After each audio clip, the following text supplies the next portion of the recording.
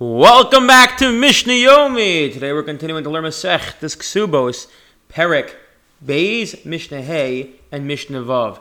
And we're continuing discussing the concept of amigo, but really in here we're dealing particularly with a concept called a pesha asar, pesha hitter, which means, quite literally, the mouth that prohibited something is also the mouth that permitted it. And this came up earlier on in Yevamos and elsewhere, and that's basically the concept, actually the quintessential case is in our Mishnah, when a woman comes back from wherever she was and says, I was captured.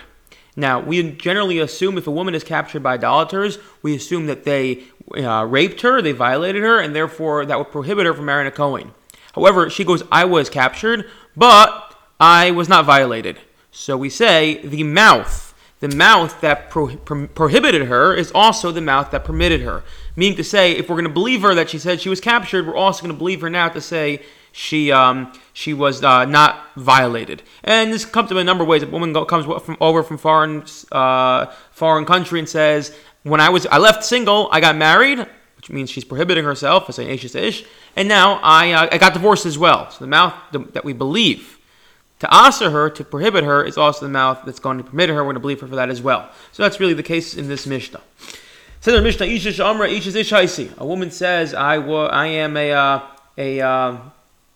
was soon to be single, but I got married, and then Ugrushani, I got divorced. Again, this is the quintessential case where a woman says that you thought I was single, actually I got married in the interim, and then I got divorced. She believed. However, if witnesses testify, while this woman was overseas, we know she got married, and she goes, true, but I also got divorced, she's no longer believed because we're not going to believe her alone on her testimony, and she doesn't have this pesha asar to stand on. Nishvati utarani. Similarly, she goes, I was captured and I was not violated. Nemana, she's believed, meaning she can marry a Kohen. Shepesa asar shua pesha hitter. Maybe Yesh Adam Shnishbrais, but if Adam come along and testify, this woman, she was captured, if you married, she goes, I was with Tarani, but I wasn't violated. She's not believed. But interestingly, let's say she comes from over a foreign country and says, whilst I was there, I was captured, but I wasn't violated. Peshhitter, we believe her, and she can marry a Kohen. So, subsequent to that, she goes and marries a Kohen, Mazel Tov. And then Adam come and say, hey, this woman, she was captured at one point. We're not going to make her get divorced, leave her husband, but once we permitted her, based on her own testimony of Pesha Asa, Pesha Hitter, we allowed that to stand, notwithstanding the fact that Adam come later on and say she was captured, which would effectively eliminate the Pesha Asa had it been done earlier. Okay. Two women get captured. One says, I was captured, I'm tahar, I was not violated. They are not believed. Again, what's happening here is, excuse me, I missed a critical point. Two women were captured, meaning to say, witnesses testify these two women were held in captive.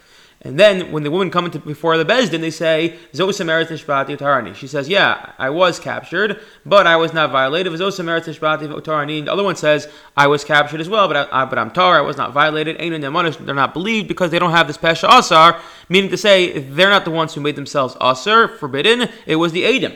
But, very interestingly, there's a kula built into this, that if the women can testify on each other, meaning to say that lady number one says, lady number two, she was captured, as the witnesses just told us, but I know she was not violated. And lady number two says, lady number one was captured, as the witnesses just told us, but I know she was not violated. Then in fact, it's a leniency, they are believed. Before I wish you a wonderful day, just one quick note. I am leaving on a mission to Israel on Monday, January 8th, and I will be returning on Friday, 6 a.m. That being said, I'm going to try to have all the Mishnah Yomis set up ahead of time, but if I don't, I apologize. I will be in Israel for a very short time on the mission. If you want to follow my trip, if you're not in the regular Shul WhatsApp, which I'll be posting in about once a day, I made a different WhatsApp called Join Me in Israel, something along those lines. I'll put in the show notes where I'll be posting real-time videos and pictures and reflections as I go on this journey. I wish you all a wonderful day.